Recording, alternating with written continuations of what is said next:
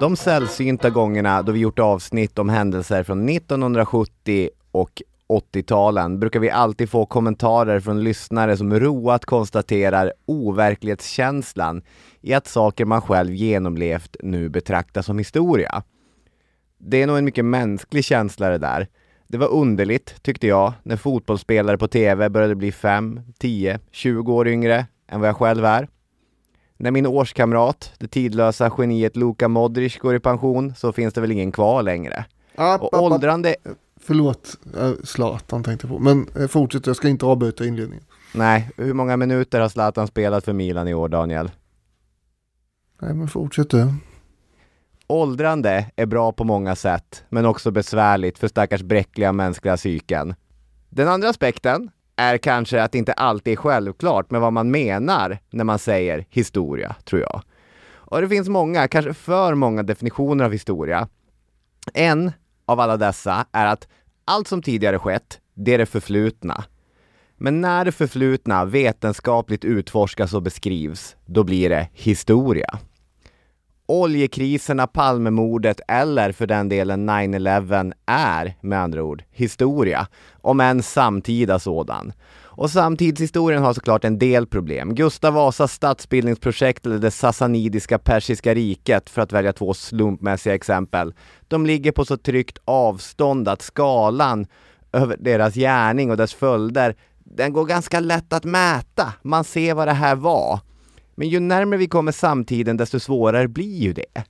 Vilket för oss in på dagens avsnitt. Ronald Reagan blev amerikansk president 1980. Den gamla guvernören och B-skådisen var en showman. I will not make age an issue of this campaign. I am not going to exploit for political purposes my opponent's youth and inexperience. En optimist. Balsam för en amerikansk självbild som åkt på återkommande smällar under de föregående decennierna. Och hans ekonomiska politik, Reaganomics, sänkte skatterna och ämnade stimulera ekonomin. Han expanderade USAs krig mot drogerna och han översåg kalla krigets slutskede. Han har hyllats som Sovjets baneman och en marknadsliberal messias, men har anklagats bland mycket annat för att med drakoniska straff för droginnehav och en häftigt expanderande privat fängelsebransch ha återinfört amerikanskt slaveri. Ronald Reagans presidentskap läses idag på mycket olika sätt beroende på vem du frågar. Så är den samtidshistorien. Och idag ska vi ta tag i Reagan-administrationens mest besvärliga skandal. Vi ska prata om den så kallade Iran-Contras-affären. Föreställer, om ni vill, en vägg och där sitter en anslagstavla. Den har massor med post-its, hundratals post-its. Där står droger, terrorism, Iran, gisslan, Nicaragua, Israel, datorer. Och i mitten av allt detta med rött garn som löper likt de horisontella strecken i ett spindelnät till mitten av tavlan står överstelöjtnant Oliver North. Varmt välkomna!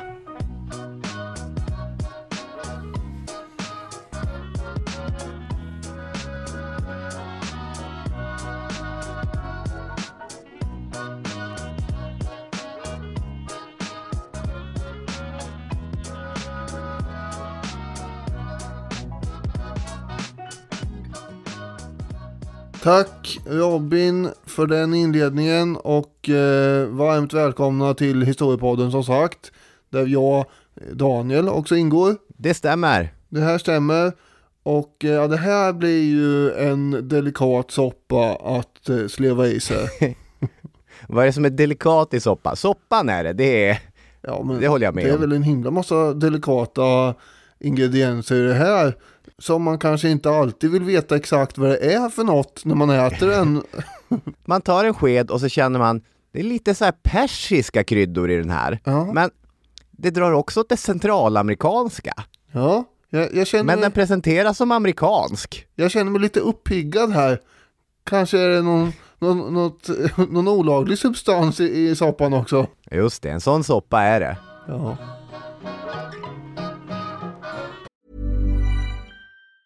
Hey, it's Danny Pellegrino from Everything Iconic. Ready to upgrade your style game without blowing your budget? Check out Quince. They've got all the good stuff, shirts and polos, activewear and fine leather goods, all at 50 to 80% less than other high-end brands. And the best part? They're all about safe, ethical, and responsible manufacturing. Get that luxury vibe without the luxury price tag. Hit up quince.com/upgrade for free shipping and 365-day returns on your next order. That's quince.com/upgrade. Hiring for your small business? If you're not looking for professionals on LinkedIn, you're looking in the wrong place. That's like looking for your car keys in a fish tank. LinkedIn helps you hire professionals you can't find anywhere else, even those who aren't actively searching for a new job but might be open to the perfect role. In a given month, over 70% of LinkedIn users don't even visit other leading job sites. So start looking in the right place. With LinkedIn, you can hire professionals like a professional. Post your free job on linkedin.com/achieve today. Many of us have those stubborn pounds that seem impossible to lose, no matter how good we eat or how hard we work out. My solution is PlushCare. PlushCare is a leading telehealth provider with doctors who are there for you day and night to partner with you in your weight loss journey. They can prescribe FDA-approved weight loss medications like Wegovy and Zepbound for those who qualify. Plus, they accept most insurance plans. To get started, visit plushcare.com/weightloss. That's plushcare.com/weightloss.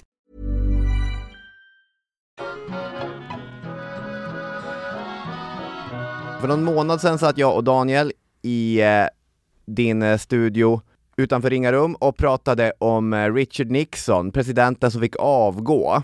Det blev ju regimskifte i USA vid nästa presidentval det året 1976. Och då vann den tidigare nästan helt okände guvernören. Han kom från Georgia och han hette Jimmy Carter. Carter både kan och brukar läsas som just en motreaktion på Richard Nixon och Watergate. Hi, Governor Carter from Georgia. Running for president. I want to ask you to help me next year. In the beginning, Jimmy Carter's campaign was a lonely one. But through the months, more and more people recognized him as a new leader. A man who will change the way this country is run. När man tittar på hans gamla kampanjmaterial, för mig så det påminner ganska mycket om så här Barack Obamas första kampanj. Det handlar om löften om att förändring både är möjlig och nödvändig. Typisk sån politik som behövs i såna liksom situationer som USA befann sig i mitten av 1970-talet. Men krypande under hans tid som president kommer problemen.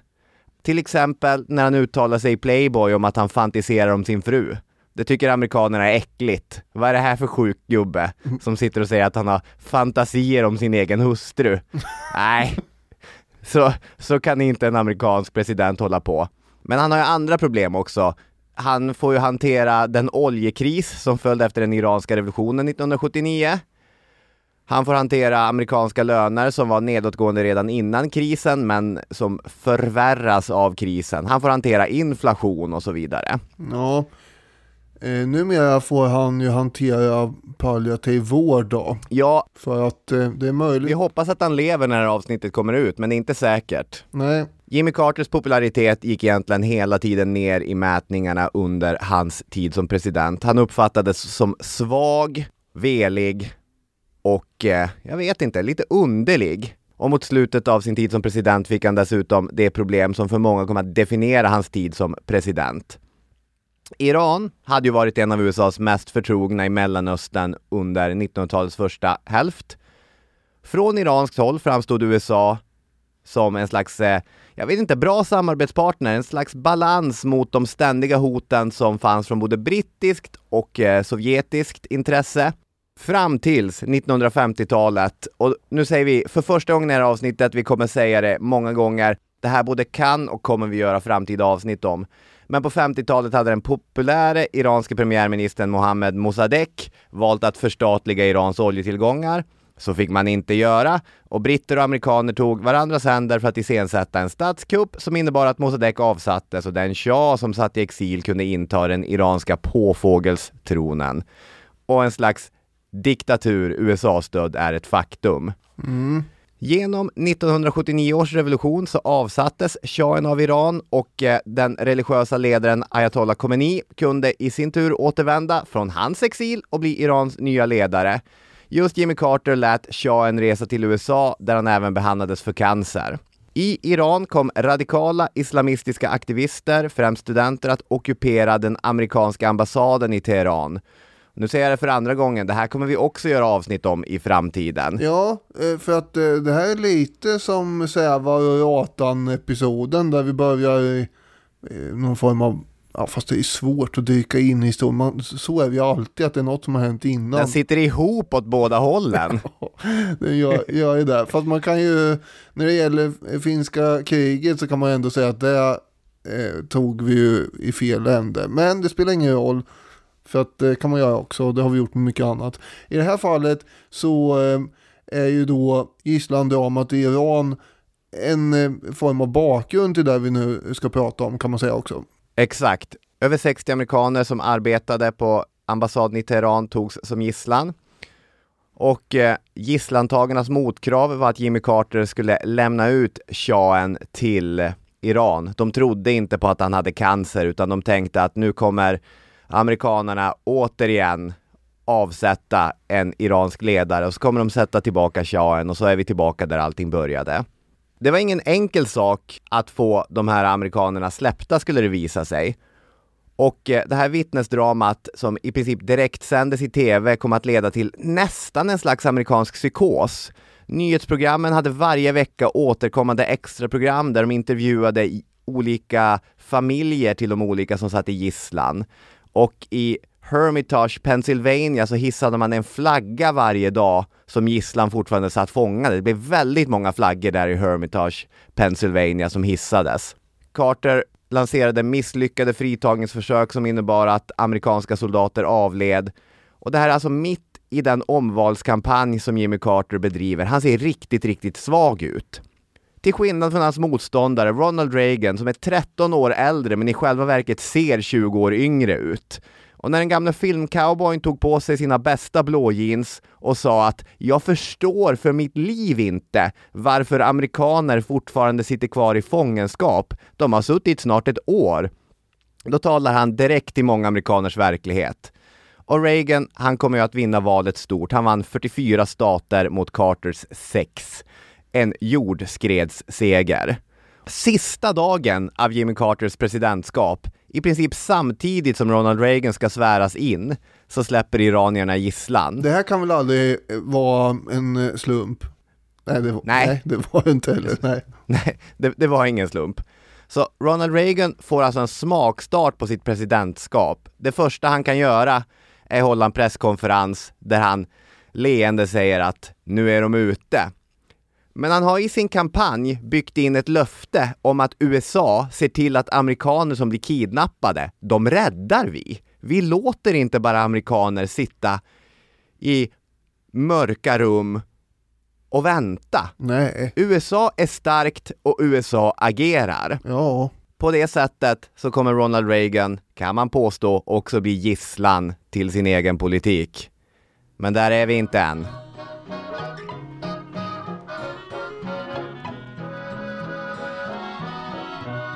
Nej, för först ska vi till ett annat land.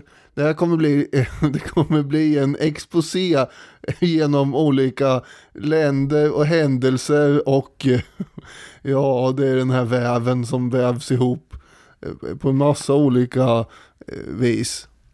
Ja, det är hälften historiepodden, hälften typ packat och klart här. Att vi sätter oss och beger oss till någon oväntad destination. Ja. För nu ska vi till Centralamerika. Jajamän, och Nicaragua. Och som Gunnar Wall skriver i världens största politiska skandaler så hade USA och Nicaragua en gammal relation.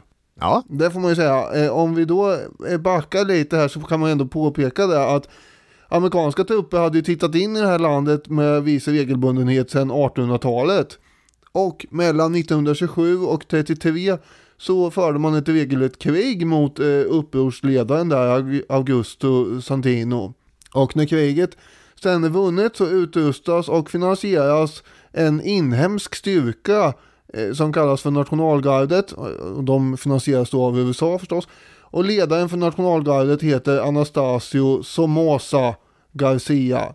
Och nu följde det så att han tar makten genom en kupp 1936 och blir diktator i landet. Vid det laget så var den här Sandino mördad också. USA stöttar familjen Somoza som kommer att prenumerera på den här maktrollen i landet i 40 år fram till det magiska året 1979, då det som sagt hände grejer både här var, till exempel i Iran, men också i Nicaragua som sagt då, där den vänsterinriktade gerillan, som kallas också för just sandinisterna efter den här gamla upprorsledaren på 30-talet, de störtar då en av den här gamla diktatorns söner med samma namn, Anastasio Somoza. Under 60-talet hade ju den här Frente Sandinista de Liberación Nacional, förkortat FSLN, men som du säger mycket oftare bara benämnt som Sandinistas eller Sandinistarörelsen eller Sandinisterna. Det må vara döpt efter den tidigare upprorsledaren, men för många så är det nog mer känt som namnet från brittiska punkbandet The Clashs oerhört långa album med samma namn, Sandinista.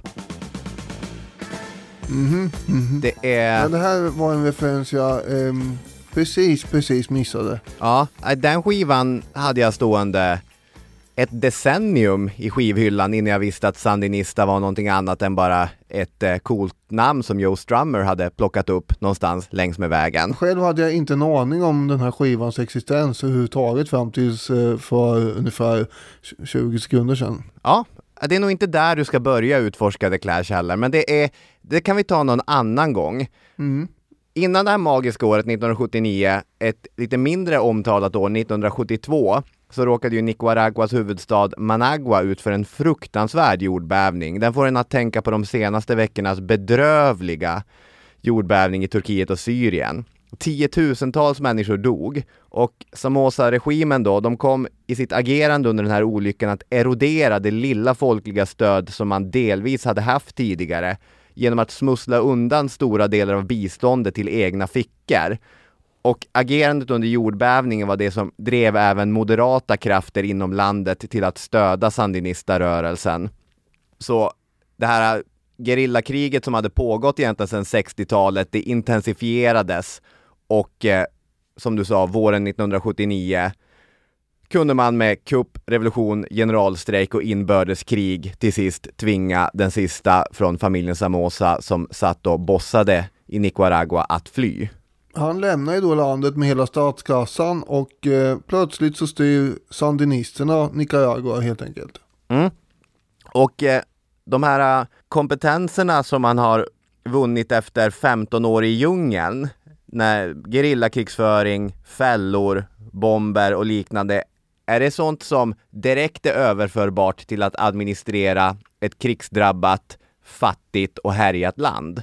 Nej, nu måste man ju, som du brukar säga, sitta in stolen och reglera den rätt och så på olika kontor. Så att det är annat att hålla på med än de här fällorna. Ja, precis. Man försöker förstatliga ekonomin. Man satsar på stora utbildningsprogram som skulle lära alla läsa och skriva. Om det låter kubanskt beror det på att man hade mycket täta band med Kuba. Ja, det är kommunister det här, va? Ja, det kanske inte framgick. Men när man säger gerillakrigsföring, The Clash och Centralamerika, så tror jag att många redan hade räknat ut att det här är en vänsterrörelse. Dock så ska man ju förtydliga det för att, dels för sakens skull, men sen har vi ju en annan gerillarörelse som kommer att bli aktuell här snart som inte direkt är vänster. Ja, så är det. För de kvarvarande delarna av den gamla regimen, framförallt armén och polisen, de började ganska snart organisera sig i en egen motståndsrörelse. De skulle vara en kontrarevolutionär rörelse. De skulle vara contras. I USA så lästes ju det här som en ganska typisk kalla kriget-konflikt, att Contras, de hade täta band med USA och väst, Sandinistas, de var kommunister, det var öst, Kuba och Sovjet typ. Och Ronald Reagan, han tycker inte om tanken om att få ett till Kuba så nära in på USA, så för honom var det självklart att USA skulle hjälpa till att finansiera Contras verksamhet. I december 1981 så fick CIA grönt ljus att stötta Contras i sin kamp mot Sandinisterna då, genom beväpning, utbildning och så vidare. Det finns till och med ett tal i vilket Ronald Reagan jämför Contras kamp med USAs grundare och deras kamp mot den brittiska överhögheten. We have an obligation to be of help where we can to freedom fighters and lovers of freedom and democracy from Afghanistan to Nicaragua. En hel del av Contras verksamhet har dock av oberoende bedömare klassats som ren terrorism. Inte sällan så drabbades civila av mordbränder, våldtäkter och andra grymheter. Så återigen så var Nicaragua fast i ett tärande inbördeskrig. Och det börjar sippra fram saker nu. Efter att USA hade minerat landets hamnar så anmäldes USA och dömdes vid internationella domstolen i Haag. Men man var dock tydlig från Ronald Reagans håll att man inte tyckte att den här domen var riktig och att man inte avsåg betala några sådana skadestånd som domen dikterade. Nej, det här är ju ett brott mot internationell lag som man har begått. Men det tänker man inte bry sig om. Det är inget problem eftersom Reagan helt enkelt inte, han har ju sagt innan att han tänker inte följa några utslag från den här domstolen i Haag. Det var 1982 som det hemma i USA via tidningen Newsweek avslöjades att man var delaktig i en hemlig, omfattande och storskalig operation i Nicaragua. Och det såg lite grann ut som Vietnam på nytt, va? Någon annans krig i en djungel som USA långsamt blir mer och mer involverade i. Ja, stor skandal. Och här kommer vi till ett av flera problem som Ronald Reagan hade under sin tid som president, The Gipper. Han hade inte kongressen på sin sida. Nej, och det hade han ju inte någon gång egentligen under sin presidentperiod. Han var ju mer populär än sitt parti om man säger så. Det är ju också så att kongressen blir på det här sättet ett större problem för Reagan än vad Haag var, om man säger så. För man bestämde att USA inte ska finansiera sån här verksamhet helt enkelt i Centralamerika. Närmare bestämt, amerikanska underrättelseorganisationer fick inte ge stöd åt projekt som syftade till att störta Nicaraguas regering, kom man fram till. Just ja, The Boland Amendment kallat efter Edward Boland, en demokrat från Massachusetts. Nej, man förbjuder CIA från att hålla på med det här. Ja, Reagan-administrationen dock, de tolkar den här uppmaningen från kongressen som att det är CIA som inte får fortsätta med det här. Men vi har ju nationella säkerhetsrådet också, och de har ju kongressen inte sagt något om. Det är ungefär som ett litet barn det här som bara, du får inte äta popcorn. Och så går de iväg och äter chips istället eller något. Just det. Där skulle du i ditt förbud ha sagt, du får inte äta snacks. Ja, just det, man kan ju vidga. Det är väldigt snävt det här i och för sig. Alltså att man får inte störta just Nicaraguas regering. Ja, så är det. Och det är underrättelsetjänster som är det begreppet som används. Precis. Så då gäller det ju bara att hitta något som inte är en underrättelsetjänst. Och det har man ju då. Det är i nationella säkerhetsrådet. De borde få fixa fram vapen. Men sen då hur Contras ska finansiera sina vapen, det var lite knepigare. Men det kan de väl lösa själva på något sätt säkert. Och det får de göra hur de vill. Så struntar vi i hur de gör det.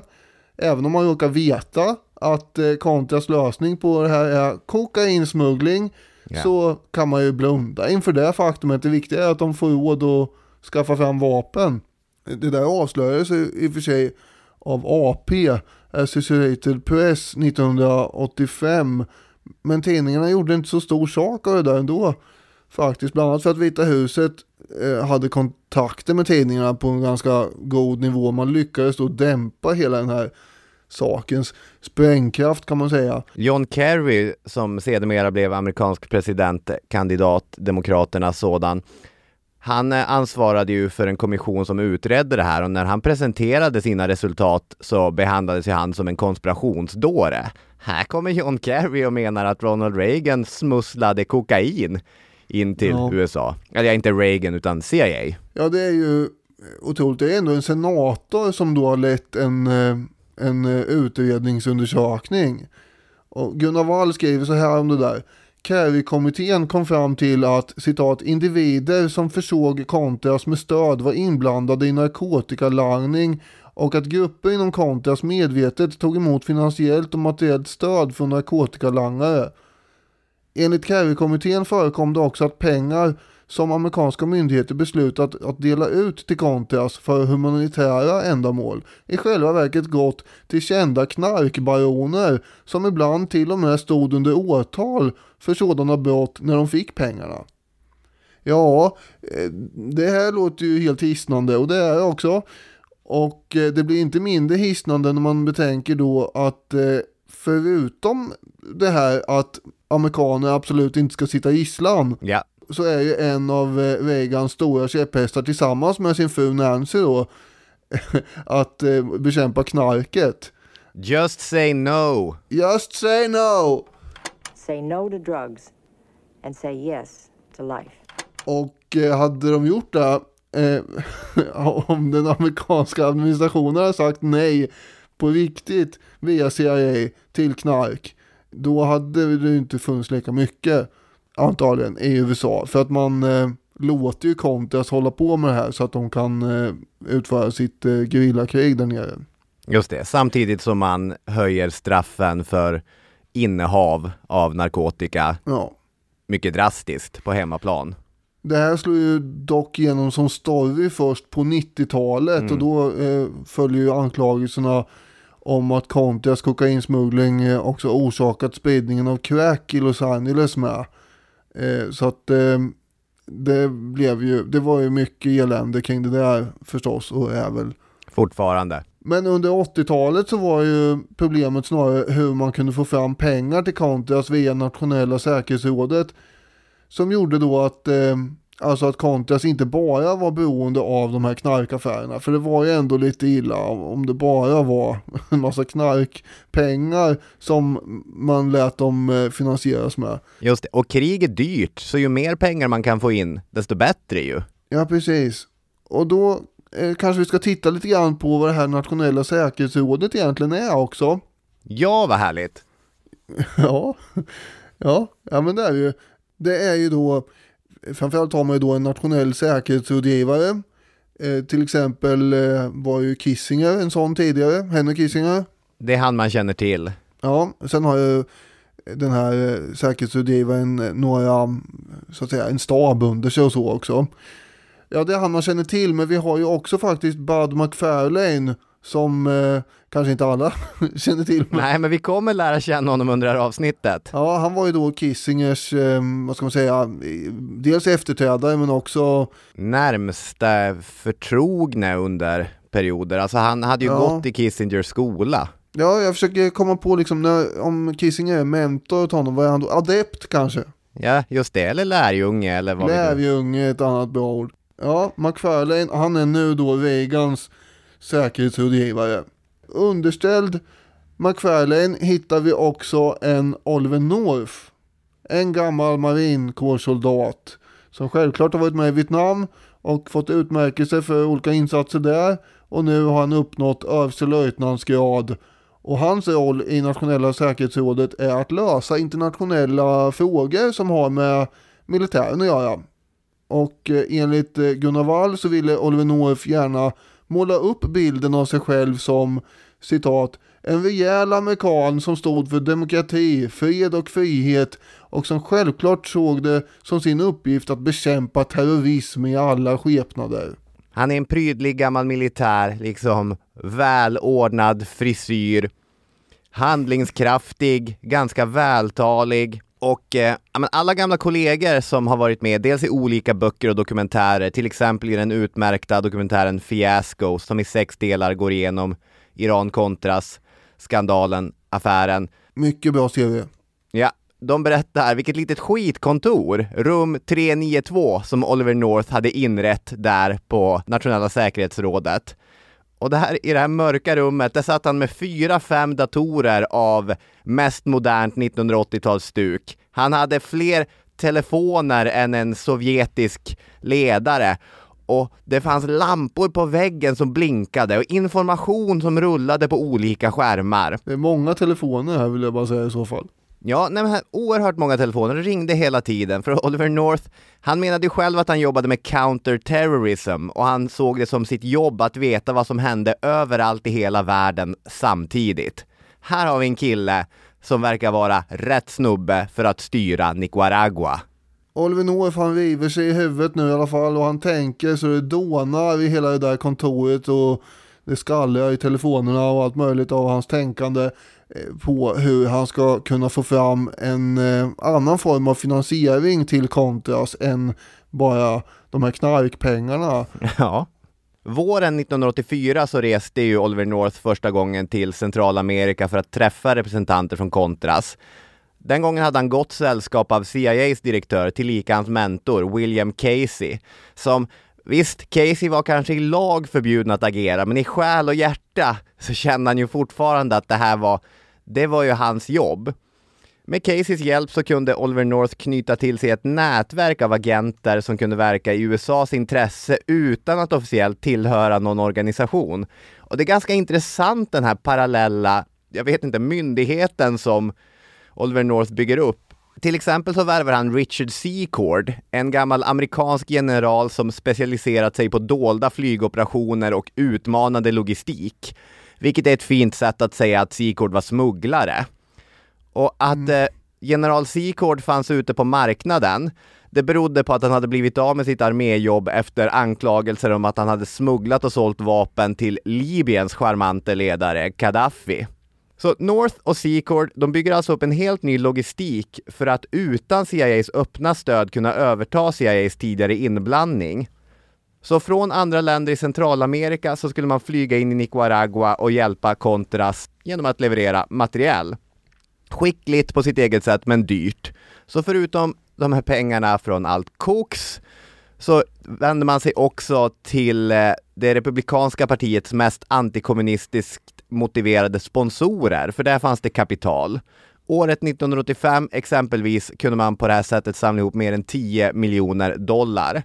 Och de här stålarna förvarades på ett komplext system med olika schweiziska bankkonton, från vilket man sen kunde köpa och smuggla material, muta olika regimer i Centralamerika så man kunde använda deras flygplatser.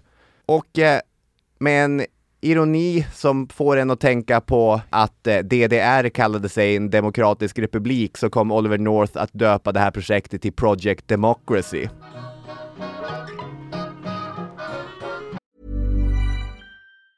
There's never been a faster or easier way to start your weight loss journey than with PlushCare. PlushCare accepts most insurance plans and gives you online access to board-certified physicians who can prescribe FDA-approved weight loss medications like Wegovy and Zepbound for those who qualify. Take charge of your health and speak with a board-certified physician about a weight loss plan that's right for you. Get started today at plushcare.com/weightloss. That's plushcare.com/weightloss. plushcare.com/weightloss. Hold up. What was that? Boring. No flavor. That was as bad as those leftovers you ate all week. Keke Palmer here, and it's time to say hello to something fresh and guilt-free. Hello Fresh. Jazz up dinner with pecan-crusted chicken or garlic butter shrimp scampi. Now that's music to my mouth. Hello Fresh. Let's get this dinner party started. Discover all the delicious possibilities at hellofresh.com. Hiring for your small business? If you're not looking for professionals on LinkedIn, you're looking in the wrong place. That's like looking for your car keys in a fish tank.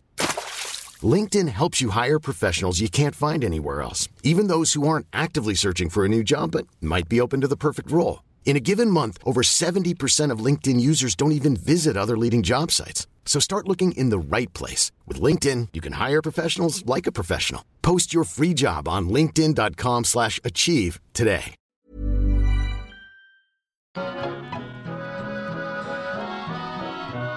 Nu får vi återigen hoppa in i flygplanet, bilen, tåget i den här packat och klart-varianten av historiepodden. Och så beger vi oss till en helt annan del av världen. Nu ska vi till Libanon. Libanon, ja. Här finns det mycket seder, tror jag. Ja, det gör det ju. Ja, det är en sån de har på sin flagga. Ja. Det var ju det som fenicierna började hugga ner och bygga fartyg av förresten någon gång för 4000 år sedan.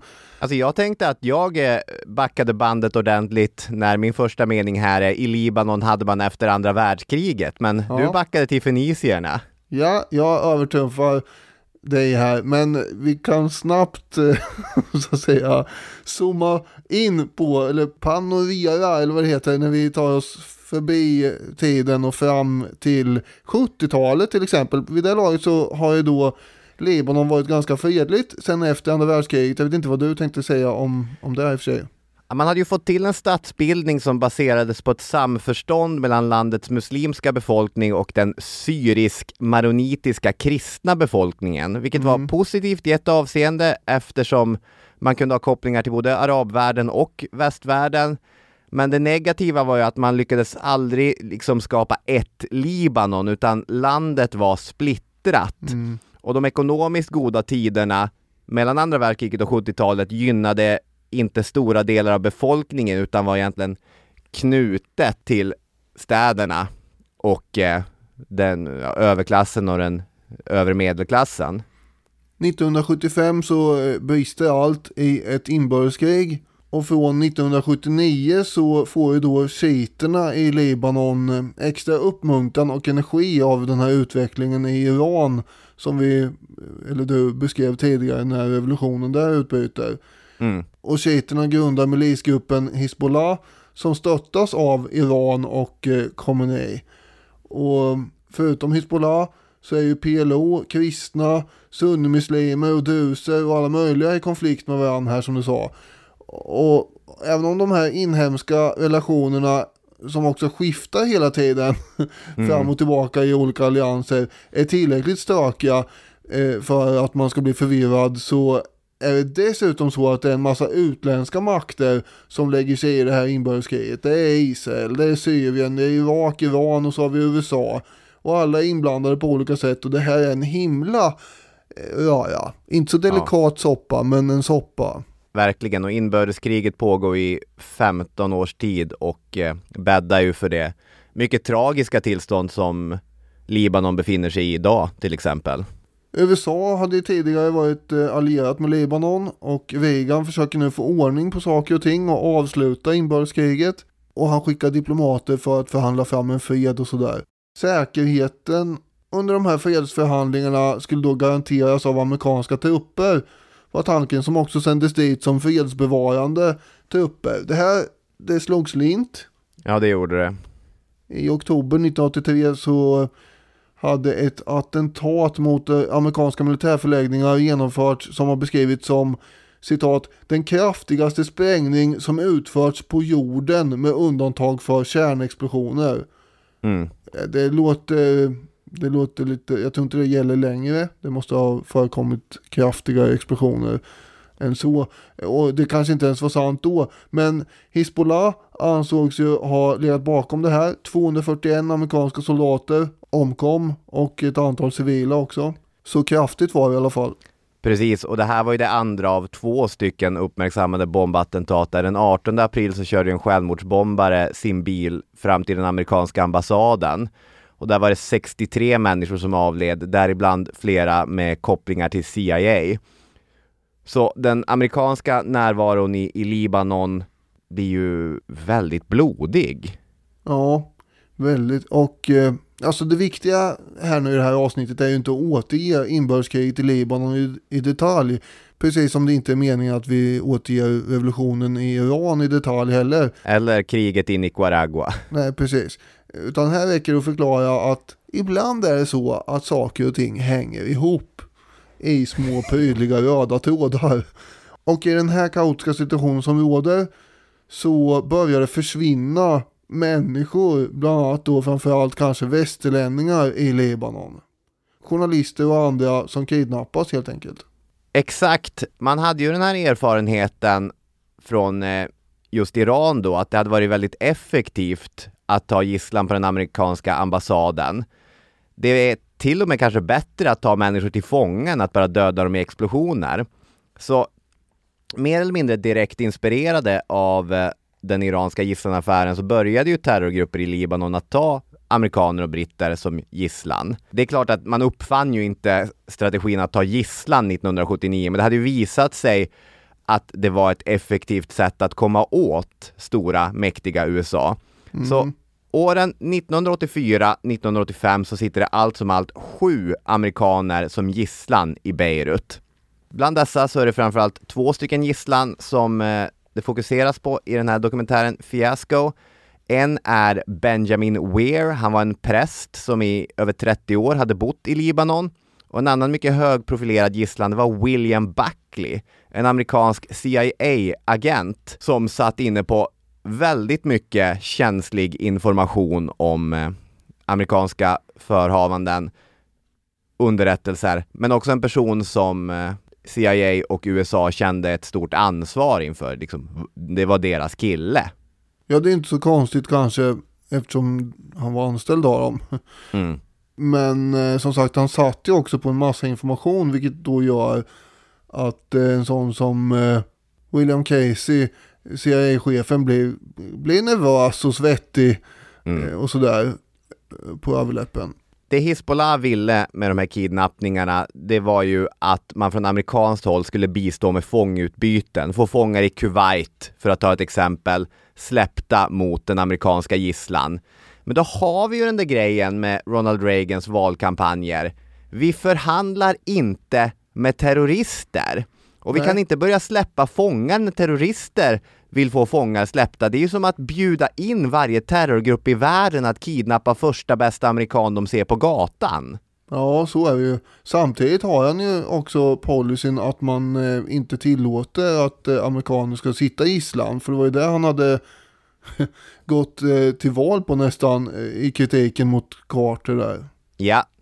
Han sitter ju här i en besvärlig situation och man märker ju vad som händer när det blir riktigt, riktigt jobbigt. Om vi bara en kort stund pausar de här gisslan som sitter i Beirut där, så kan man säga att det mest uppmärksammade fallet från den här perioden, det är ju en flight mellan Aten och Rom, TWA 847, som i juni 1985 kapades. Det här kan man också göra ett avsnitt om i framtiden. Mm-hmm. Och kravet som kidnapparna ställde, det var att Israel skulle släppa flera 100 shia-muslimska fångar. Och det här planet, det flyger fram och tillbaka mellan Beirut och Alger. Ja, där är det verkligen packat och klart känsla, för de åker ju runt hela Medelhavet i flera looper runt där. Och så släpper de av någon där, lite kvinnor och barn, och sen åker de iväg några varv till. Och det är spektakulärt det här. Ja, verkligen. Till Beirut, till Alger, sen till Beirut igen, sen till, ni fattar, fram och tillbaka mellan Beirut och Alger. Och det är ju en riktig sån affär som bara sväljer allt medialt utrymme i hela världen. Man kan inte sluta titta på den här. Det är som att köra förbi en bilolycka eller någonting som håller på att bli en bilolycka. Det är en amerikansk passagerare, en gammal soldat som skjuts på landningsbanan och allt. Det var ju också ett gisslandrama som i alla fall i uppmärksamhet liknade Jimmy Carters problem. Och 2 veckor senare, mycket märkligt, så släpptes 300 av de här fångarna i Israel. Och både USA och Israel nekade ju att det här hängde ihop överhuvudtaget. Att, några veckor efter det att gisslan på planet hade släppts, ja. Ja, exakt. Bra förtydligande. Eller några dagar till och med. Det där var ju bara en ren slump, menade ju Israel. Vi hade ändå tänkt släppa dem ungefär, vilket är helt osannolikt egentligen. Att de hade väl. Utan att vara expert på ämnet så känns det inte som ett sammanträffande. Nej, där har det ju förekommit någon form av deal. Och det här är ju nästan ett större drama än det i Iran, eftersom här är det åtminstone mer än 100 amerikaner som är gisslan. Och de är inte ambassadpersonal här, det är ju vanliga människor oftast som är ute och far. Och det visar ju också på det här att det är lättare att ha tuff retorik än att agera, doktrinärt när det är människors liv som står på spel. Men det där är ju lite grann av ett särexempel. Vi har ju fortfarande de andra kidnappade amerikanerna. De som sitter där i Libanon.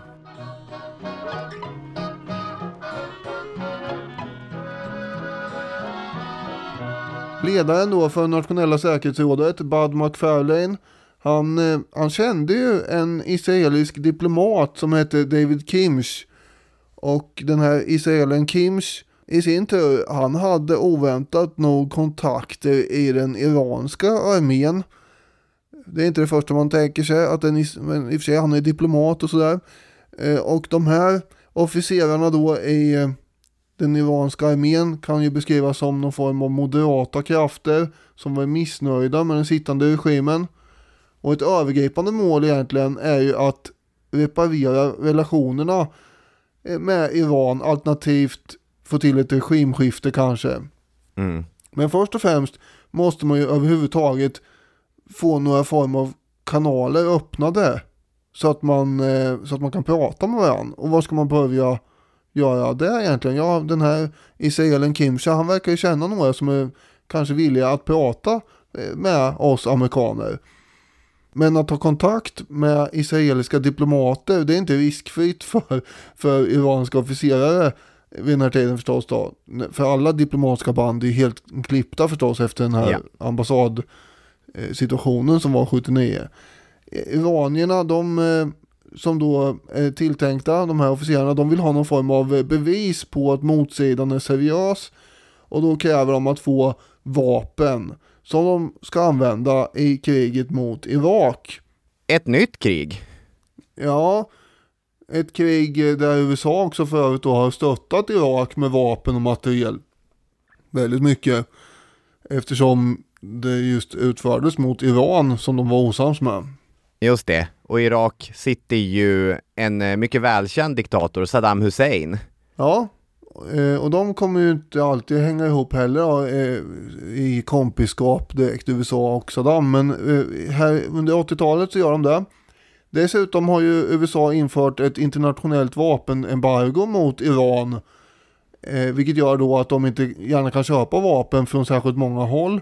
Och nu vill då alltså iranska officerare ha vapen från självaste USA för att bekämpa USAs allierade Saddam Hussein. Som i sin tur också får vapen från USA, ja. Ja, just det. Man vill alltså komma runt det här vapenembargot som USA själva har infört. Ironin tar ju ganska många varv in i den här labyrinten. Man hänger inte riktigt med nästan. Men i gengäld skulle då i alla fall USA få gisslan i Libanon. Nu får man ju då öronen att fladdra på amerikanerna förstås. Åtminstone tänkte ju sig iranierna att de kunde pressa de här gisslantagarna i Beirut från Hezbollah att släppa sin gisslan då. Förslaget är att USA ska överlämna ungefär 100 missiler, men den amerikanska administrationen är inte enig över det här. Till exempel är ju försvarsministern Caspar Weinberg kraftigt emot. Han tycker att det är absurt och säger att ja, men då kan vi ju lika gärna bjuda in Gaddafi här på en mysig liten pratstund. Utrikesministern George Shultz var också en motståndare till det här förslaget.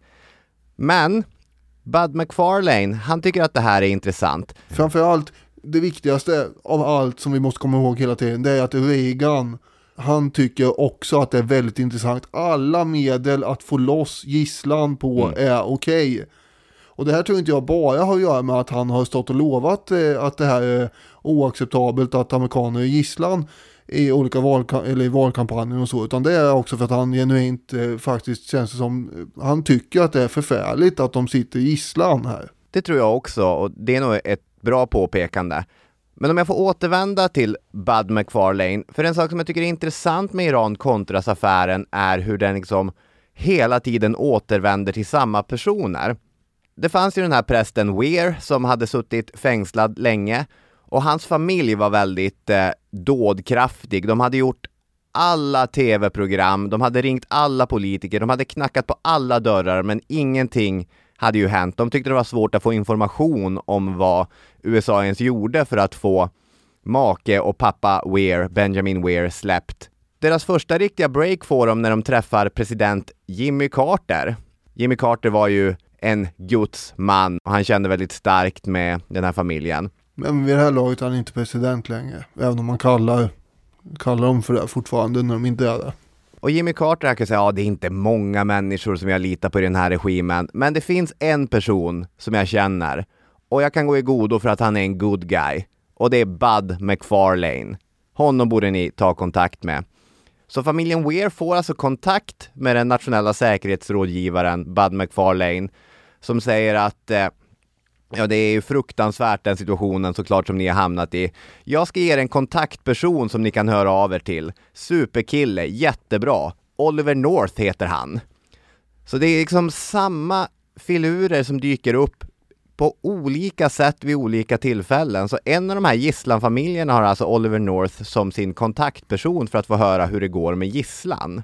Mm. Och tillbaka till McFarlane och tillbaka till Ronald Reagan. Som du säger så var ju Reagan hela tiden med på den här idén om att byta vapen mot gisslan. Men det är ju McFarlane som första gången föreslår det och presenterar det för president Reagan. Då har Ronald Reagan genomgått operationer mot de här cancertumörerna som han hade. Och första gången som McFarlane nämner det, då sitter ju Ronald Reagan i sin sjukhussäng och lyssnar. Jaha, är det så? Ja. Och så kommer de fatta beslut om att vi prövar. De provar, ja, men mitt intryck är att McFarlane är ganska skeptisk egentligen. Även om man har presenterat det här för presidenten så han är inte överförtjust. Han tror att det här kommer bli svårt och att om det avslöjas så är det ju stora problem. De har ju heller inte direkt kontakt med de här påstådda moderata iranska officerarna, vilket ju ytterligare är ett problem. Det är ett stort problem egentligen. De vet ju inte vilka de har att göra med ens. Men man använder då Israel som någon form av mellanhand, vilket nästan är lika märkligt som om USA direkt hade handlat med Iran. Den 20 augusti 1985 så transporteras då ett flygplan med 96 amerikanska missiler från Israel till Iran. Dock visar det sig att den iranska mellanhanden, en mycket förslagen vapenhandlare som heter Gorbani Far, han kräver då att nu har de här missilerna kommit fram, men vi ska ha 400 missiler till. Och så meddelar han att det är bara en ur gisslan som ska släppas. Mm. Och nu får ju då McFarlane alla sina farhågor besannade och ett utbrott av raseri av episka dimensioner förmodligen. Han är ursinnig. Men Reagan, han är fortfarande inriktad på att gisslan måste bli fri. Det är så här, man har ju inte så många andra kort att spela ut. Det finns inga magiska knappar att trycka på eller någonting och gå runt. Bara det här att man överhuvudtaget har någon form av kontakt på insidan i Iran som eventuellt skulle kunna påverka Hezbollah. Det är det enda man har, får man komma ihåg här. De har ju olika drivkrafter här, kan man väl också säga. Därför att McFarlane, det han gillade med den här planen var ju tanken på att börja hitta USAs häst i Iran. Att någon som skulle kunna ersätta Ayatollah som Irans ledare, tänkte ju han. Medan Reagan framförallt vill ha amerikanerna släppta från Libanon. Ja, just det. Ja, de är olika ingångar i det med. Men ett nytt flygplan med 408 missiler skickas iväg och kommer till Iran den 15 september. McFarlane, han får sen då information om att vad bra, då kan du välja här nu vem som ska bli fri. Och det är ju inte det roligaste heller, för att de som inte blir valda får ju naturligtvis sitta kvar då i gisslan. Ja, de var ju ganska hårdhänta de här gisslantagarna också, så att det var inget kul att sitta där. Men McFarlane, han väljer då William Buckley. Men Buckley har ju redan torterats i Teheran och uppgett en massa hemligheter. Och Hezbollah, de har ju släppt en video med den här Buckley där han bevisligen lever. Å andra sidan säger de nu att han lever bara lite grann. Ja. Han är inte i skick att åka något flygplan någonstans. Och i verkligheten så levde han inte alls. Nej, så det fick man inte veta då, men det fick man ju veta senare då. Att han hade avlidit av, mördats kan man ju säga förstås. Mm.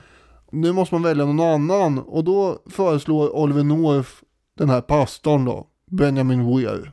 Och så blir det. Strax efter den andra vapenleveransen så släpps den här pastorn. Och det är en skäggig farbror i den här dokumentärserien som säger att han hade frågat Oliver North om hur hela den här affären gick till egentligen. Och då svarade han North att, citat, han satt och log och glittrade med ögonen. Alltså han svarade ingenting, utan han bara gav det här lilla smilet. Och det betyder ju egentligen då förstås då att dels betyder det att North är en usel pokerspelare, men också att den här pastorn knappast släpptes fri utan vidare, utan USA hade ju gjort någon slags deal här på något sätt. Det förstod man ju. Men McFarlane, han behöver vartefter fokusera på annat än den här röran. Till exempel ett toppmöte mellan Reagan och Gorbachev. Ja, slutet av 1985 är det andra saker som pågår samtidigt då. Ja, det är det också. Och sen kommer han dessutom gå i pension. Och hans sista insats är att avsluta de här vapenleveranserna och förhandlingarna med iranierna.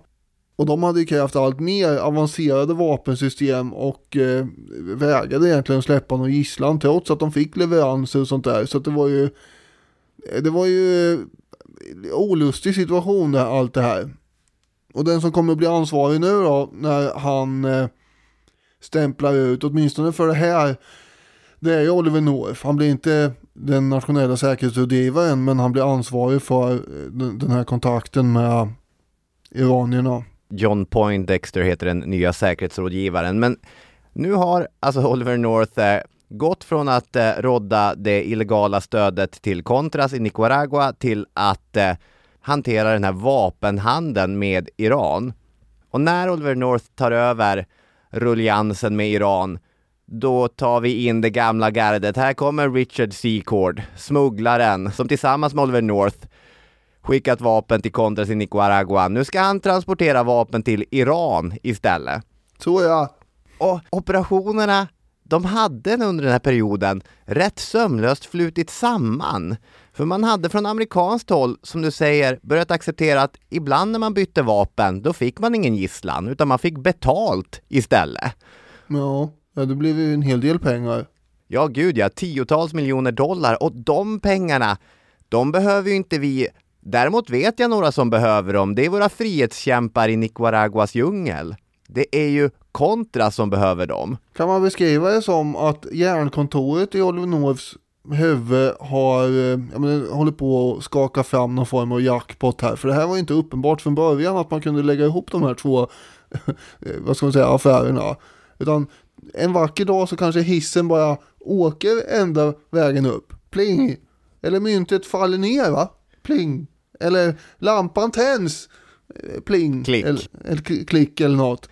Nu satt han ju där med 2 projekt att hantera. Där det ena innebar att man behövde skaka fram pengar åt en beväpnad gerillaopposition i Centralamerika. Och det andra projektet att man helt enkelt man fick en massa pengar för en vapenförsäljning som man höll på med. Men man visste inte vad man skulle göra med pengarna. Det är ganska självklart att han lägger ihop de här två egentligen. Ja, så är det ju. Och det är ju han som lägger ihop dem. Som han själv har berättat i efterhand så ska du då ha varit på ett möte i London med den här iranska vapenhandlaren Ghorbanifar, som Ghorbanifar har försökt muta Oliver North. Men den gode patrioten, de där pengarna kan du behålla. Jag rör inte stålarna.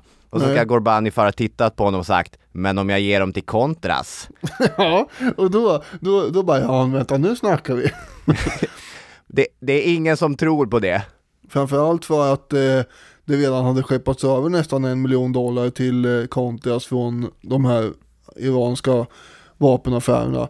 Hela det här mötet kallas ju förut intressant för toalettrumsmötet, eftersom de hade gått in på toaletten för att diskutera den här eventuella mutan då, enligt Oliver North. Det här vet vi inte mycket om, men vi vet att Contras gerillakrigföring, den blir ju ganska snabbt helt beroende av vapenförsäljningarna till Iran, vilket är, alltså det är ju spektakulära trådar som har kastats över jordklotet här. Ja. Och så rycker man lite i den ena, bara vänta, nu påverkar det snart här borta istället. Vi kan ju tänka oss den här, sätt en nål i Teheran då, och så sätter du en nål i Nicaragua. Sen får du sätta en nål i Schweiz, för där behöver vi bankkonton. Just ja. Och så en nål i USA, för där sitter Oliver North och styr allt det här. Och så måste vi ha en i Beirut. Just det, där sitter gisslan, och ibland är det en gisslan som släpps. Det ska vi... Det är också en slags betalning som man kan ta till. Här har vi en internationell härva. Ja, det är verkligen det man kan kalla det.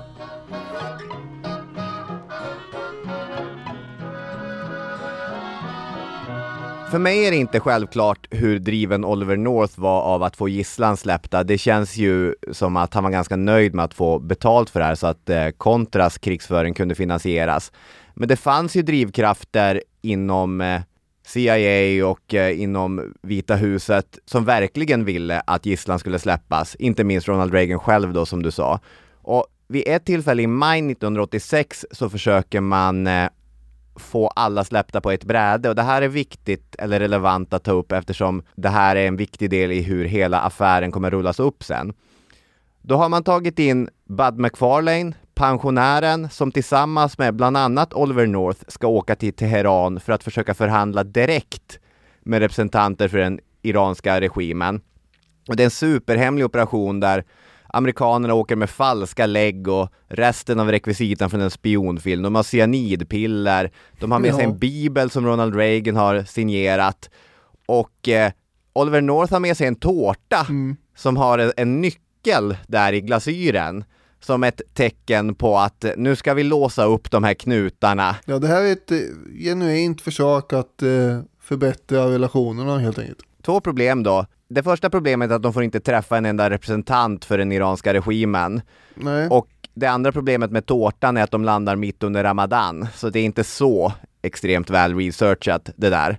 Till sist så schappar de och är ganska nöjda med att de inte blir tillfångatagna där i Teheran. Men ja, nu har de varit där.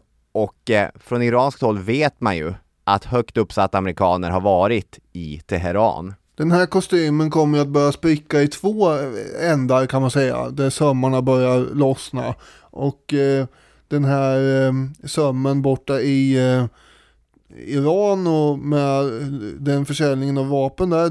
Den spricker ju vartefter också. Men först spricker den ju i Nicaragua-armen kan man säga. Ja. När ett amerikanskt fraktflygplan skjuts ner den 5 oktober 1986. För övrigt så hade ju då personalen ombord fått veta att man absolut inte skulle få några fallskärmar. För att om det var så att man blev nedskjuten då var det inte meningen att man skulle överleva. Det var deras cyanidpiller. Det var deras cyanidpiller. Men en av de här killarna som satt med på planet, han hade ju då som hobby fallskärmshoppning och det hade hans bror också och han hade åkt till brorsan och lånat och fått med sig en fallskärm ändå.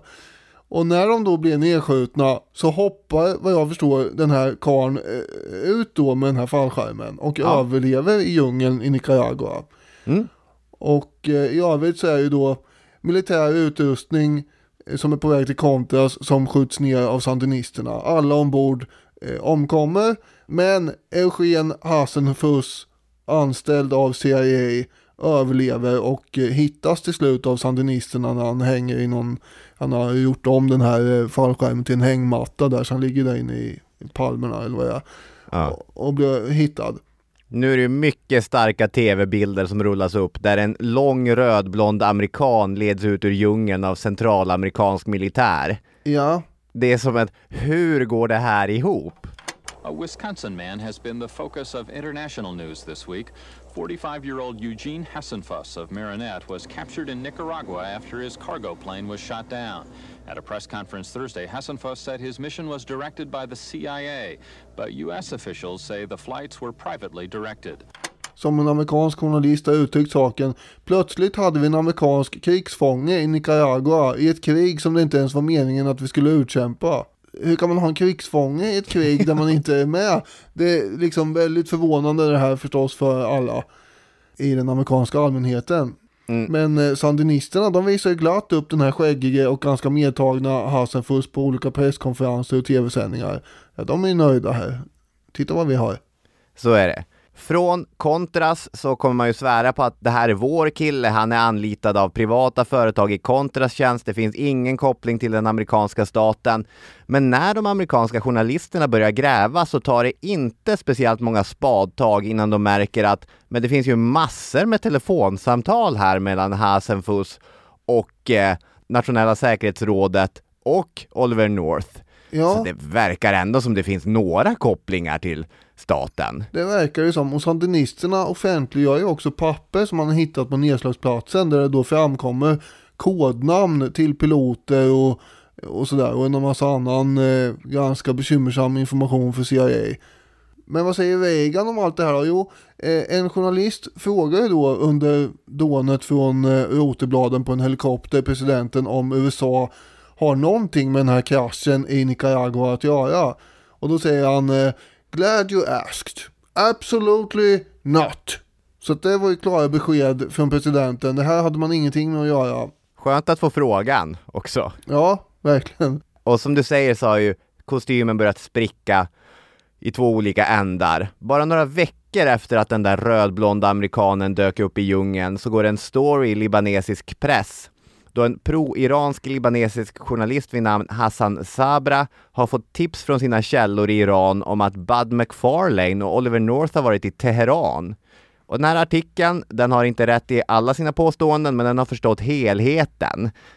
Nämligen att man var där för att byta vapen mot gisslan. Dessutom finns flera pikanta detaljer. Till exempel så nämns Oliver Norths tårta i den här artikeln. Det är ju intressant. Det är bra att sånt kommer med.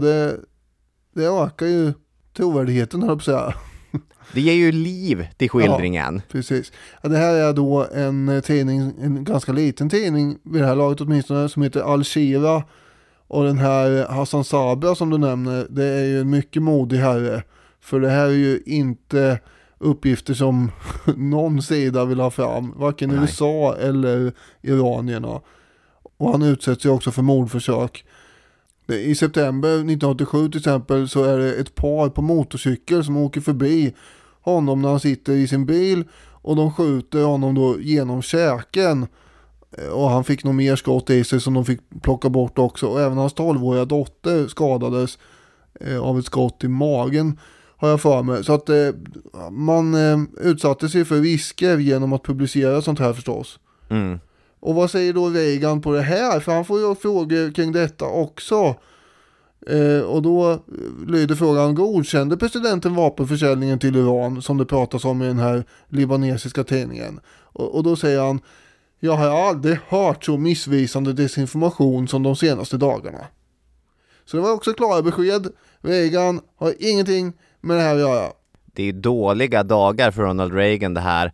I mellanårsvalet 1986 så har demokraterna vunnit både senaten och representanthuset.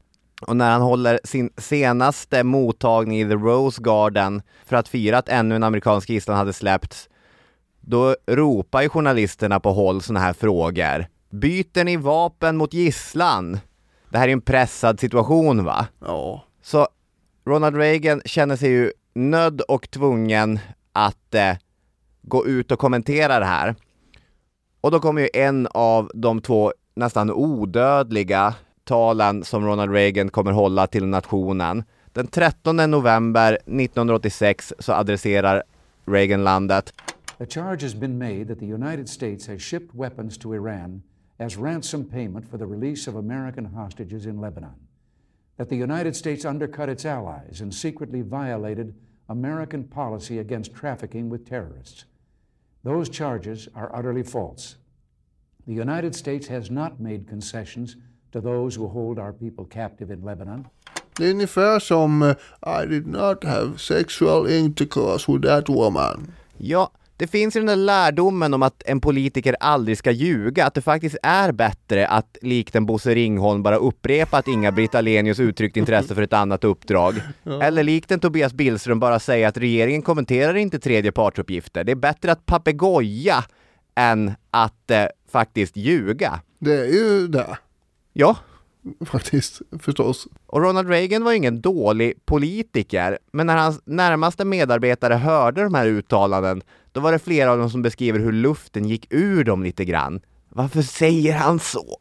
Det är ju inte sant! Och de här krafterna inom Vita huset som du nämnde tidigare, de som hela tiden motsatt sig att man skulle byta vapen mot gisslan, nu börjar de känna sig tvingade att agera. George Shultz, den här utrikesministern, gammal räv i det republikanska partiet, han går ut i direktsänd tv och säger att han vill inte se ett enda vapen till att det ska levereras till Iran. Och sen tyst ett tag och så lägger han till att men han kan inte garantera att han talar för hela Vita huset. Oj då.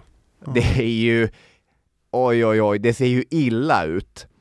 också säga, jag tycker att det är en intressant skillnad mellan Iran-Contras-affären och Watergate. För trots att Watergate egentligen borde vara en mycket mindre affär, det är det ju faktiskt, så har man suttit timmar och snackat ihop sig om hur man skulle hantera ärendet och vad man skulle säga om man fick den frågan och så. Här är Reagan och hela hans regering helt tagna på sängen. Alla har olika förklaringar, vissa blånekar, vissa erkänner, vissa gör någonting mitt emellan. De är motsägelsefulla, de tvekar. Och då måste man ha någonting att peka på. Så Ronald Reagan utser sin gamla kompis Ed Meese, som nu är USAs justitieminister, Attorney General. Meese, du får utreda ärendet. Och den här utredningen är väl kanske framförallt ett sätt att sätta upp någon slags brandvägg runt presidenten. Det får inte komma för nära presidentskapet. Vi kan inte få ett nytt Watergate. Och Ed Meese, han genomför en ganska snabb utredning där han till exempel genomför en husrannsakan av Oliver Norths kontor.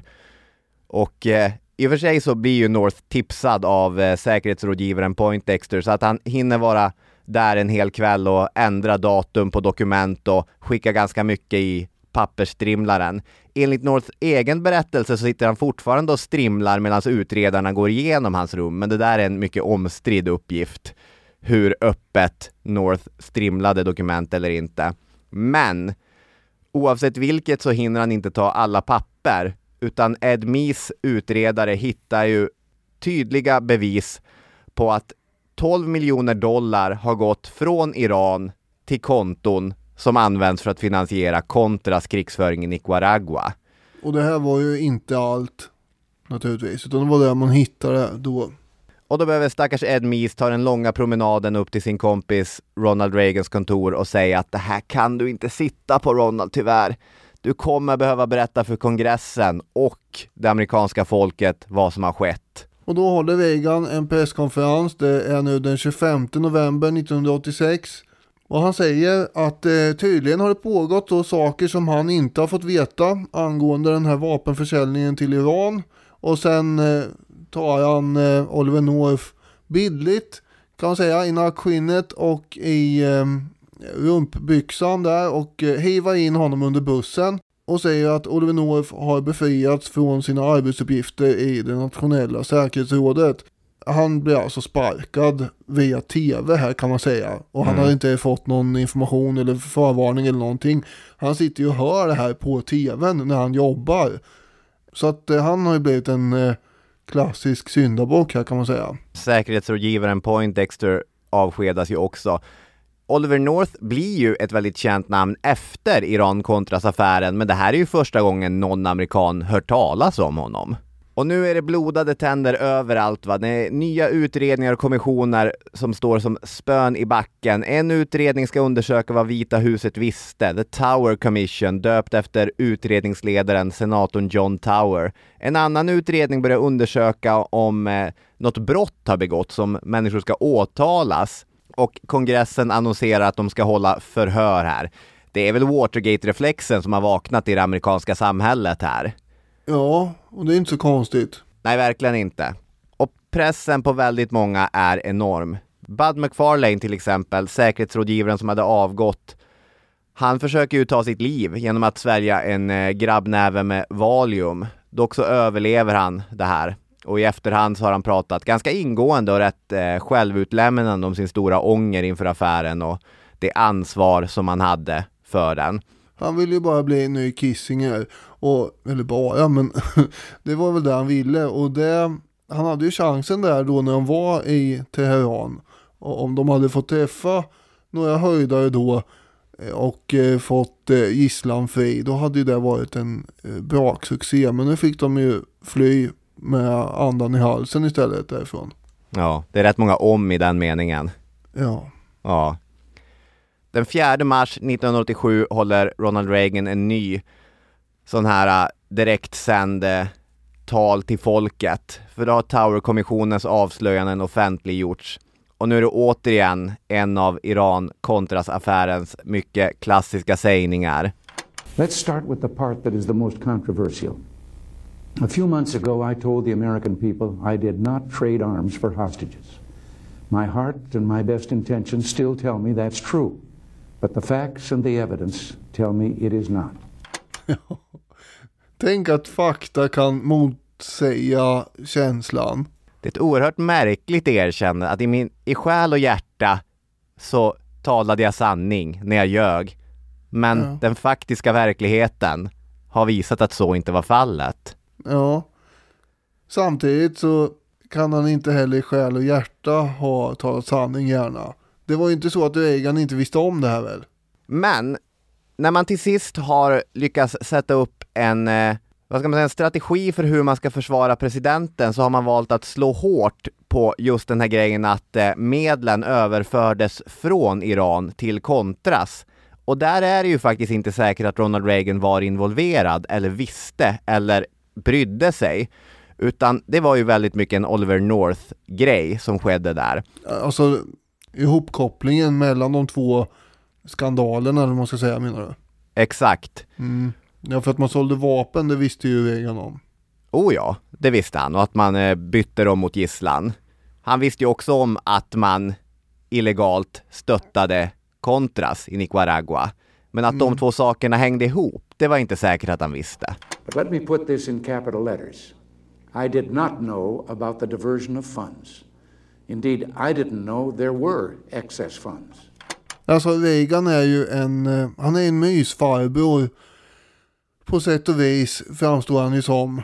Men det är ju, som du sa i inledningen, det finns ju det är en polariserande figur på det sättet att det är väldigt mycket konstigheter, och förutom politik som eventuellt någon skulle tycka annat om, så är det ju konstigt när han står framför en hel skolklass och säger don't do drugs, ni är så små och har hela livet framför er, och säg nej, just say no. Och sen samtidigt så har man öppnat dammluckorna från Nicaragua för den här kokainsmugglingen. Det är så jävla märkligt alltså, beteende. Det är så mycket motsägelsefullhet i hela de här mandatperioderna. Är det realpolitik de skulle gömma sig bakom? Ja, det är ju, men man får också känslan av att han är ju en marionett helt enkelt, om jag ska vara helt ärlig.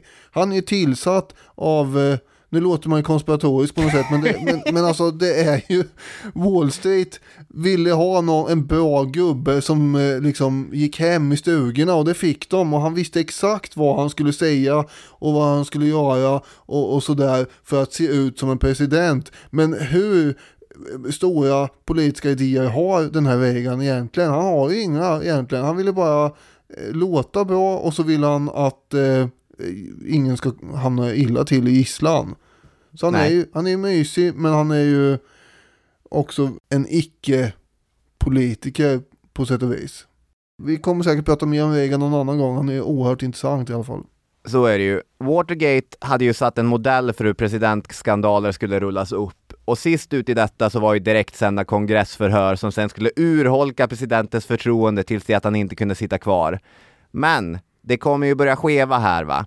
Enda sättet att få säkerhetsrådgivare Poindexter och Oliver North att vittna inför kongressen, det var ju att erbjuda dem immunitet från brottsåtal så de får immunitet. Och när kongressens förhör maj 1987 inleds och den ena efter den andra börjar förhöras, där har vi Richard Secord, den här smuggelgeneralen, där har vi Bud McFarlane. Så blir det förvisso någonting som väldigt många amerikaner tittar på, men det blir aldrig riktigt samma stämning som det var under Watergate-förhören. Och när huvudpersonen, Oliver North, ska börja förhöras, då blir det istället The Oliver North Show. För han går ju till motattack. Han ber inte om ursäkt för någonting. Han menar att allt han har gjort, det är för USAs skull. Han beskriver sig som en amerikan som slåss för friheten, en man som står rakryggad när det blåser. I think what I have said consistently is that I believe the president has the authority to do what he wants with his own staff, that I was a member of his staff, that Mr. McFarlane was, and that Admiral Poindexter was, and that in pursuing the president's foreign policy goals of support for the Nicaraguan resistance, he was fully within his rights to send us off to talk to foreign heads of state, to seek the assistance of those foreign heads of state to use other than US government monies and to do so without a finding. Och så säger han att det är ert fel att det här har skett. Om ni inte hade förbjudit oss att stötta Contras, då hade vi inte behövt gå bakom ryggen på er. Det är ju också motsägelsefullt. För visst är det så att kongressen är tillsatt av det amerikanska folket. Och är det inte så att det amerikanska folket ska bestämma då vad man ska ha för slags politik? Om representanterna för folket inte tycker att man ska göra på ett visst sätt, då är det väl så man ska göra. Han har ju fört en egen politik, men alltså administrationen har ju gjort det här. Ja. Så det motargumentet tycker jag faller lite platt där. Men man kommer ju också tänka på William Kelly i Son My-massakern. Han sköt ju ihjäl kvinnor och barn så de stupar i högar. Det var ju, hur många var det egentligen? Hundratals ju i Vietnamkriget. Och han satt ju och sa att nej men det här, jag har bara lydit order. Jag har inte gjort något annat än att lyda order. Och det sa ju, det här har vi pratat om tidigare också, särskilt av det avsnittet om Son My-massakern nu. Men nazisterna i Nürnberg, de hade ju också bara lydit order. Mm. Och vad har Oliver North gjort? Han har ju bara lydit order. Om befälhavaren säger åt mig att gå bort i hörnet och stå på huvudet så gör jag det. Säger han vid något tillfälle. Och det här är ju sant. Och därför borde också Reagan ha fallit, kan man tycka. Mm. Men han är inte helt fri från ansvar, Oliver North heller givetvis. Såklart inte. Och istället så blir Oliver North under perioden efter de här förhören något av en idol hos delar av den mer patriotiskt lagda amerikanska högern. Som tycker att här har vi en äkta patriot. Någon som slåss för de riktiga värdena. En Olimania brukar det stå i beskrivningarna, bryter ut. Man kunde gå till frisören och beställa en Oliver North-frisyr och så vidare. Ja, och han är ju prydligt klippt, det ska jag ge honom. Och han står ju där också och vittnar i sin fulla uniform med alla medaljer och så. Ja. Ser ut som en hjälte. Sen har vi också säkerhetsrådgivaren Poindexter som inför kongressen säger att jag är ensamt ansvarig, presidenten visste inte någonting, vilket fungerar ganska bra. För det finns ju ingen smoking gun om man ska återgå till Watergate-kopplingen. Det finns inga band från Vita huset där Reagan sitter och gastar om att allt är judarnas fel. Eller lovar att han ska fixa fram pengar så att man kan fortsätta muta vittnen. Det är ju... Reagan är ju mycket bättre skyddad. Ingen vet ju om Reagan kände till huruvida man slussade pengar från Iran eller Nicaragua eller inte. Ganska ofta när man läser om Iran-Contras och när man ser dokumentärer så närmar sig amerikanska skribenter och filmare affären med spaningen att Reagan kom undan när Nixon avgick. Men jag kan också känna att just det där med avgången som ritual är lite märklig. En av de stora problemen med Watergate, det var ju beslutet av kongressen att stryka den åtalspunkten mot Nixon som handlade om hans utrikespolitiska agerande. Som Howard Zinn skriver om kongressens agerande gentemot Nixon i sin bok Amerikanska folkets historia. De nämnde inte bombningen av Kambodja. De koncentrerade sig på ting som var specifika för Nixon, inte på den grundläggande kontinuerliga politik som amerikanska presidenter hade fört utomlands. Parollen löd, bli av med Nixon men behåll systemet. Om man vill så kan man ju säga att den kongress som nu indignerat skulle avkräva presidentens alla män ursäkter och ansvar i själva verket 15 år tidigare hade sagt att precis den typen av agerande kommer aldrig att räknas i en process mot en sittande president. Övertrampen utanför USA värderas på ett annat sätt. Och det fåtalet människor som faktiskt döms i Iran-Contras-affären kommer ju också alla benådas av George Bush, den äldre, Ronald Reagans vicepresident och hans efterträdare. Och när det sker så är det inte speciellt mycket ilska eller indignation i USA för den delen heller. Ja, det är ju en väldigt intrikat skandal här eftersom det är 2 skandaler i ett och att allt har hemlighållits så noggrant och sådär och sen ändå inte. Det är så många komponenter i det hela liksom. Innan man var, alltså nu har jag ju varit där ett tag, men i ungdomen när man fortfarande inte riktigt var superinsatt i allting och man hade lärt sig att USA och Iran tyckte inte om varandra alls. Ja, det har de ju inte gjort sedan 79. Men särskilt inte på 80-talet. Då tyckte man att det var mycket märkligt det här att det tydligen fanns någon situation där de sålde vapen till Iran. Man har ju fått veta att de sålde vapen till Irak Det hade man förstått då, även fast de på den tiden var osams med Irak, så förstod man att okej, det var de inte på 80-talet. Men Iran var man väl ändå alltid osams med. Fast ändå hade man tydligen sålt vapen. Ja, det där hade jag svårt att få ihop. Men nu har jag fått ihop det mer än någonsin här. Det är ju nästan omöjligt att få en helhetsförståelse, att få översikten under den här perioden. Det är därför soppan smakar så förvirrande. Ja så är det ju. Men nu har vi väl kanske benat ut lite grann vad det var för ingredienser i den där soppan. Det blev ett långt avsnitt det här, men så är det också en mycket märklig och kringelkrokig berättelse. Hoppas att ni har tyckt det var intressant. Det blir inte 1900-tal nästa vecka. Nej, det blir inte. Men vad det blir då får vi se då. Tack för att ni har lyssnat idag. Yes, hej då med er! Hej hej!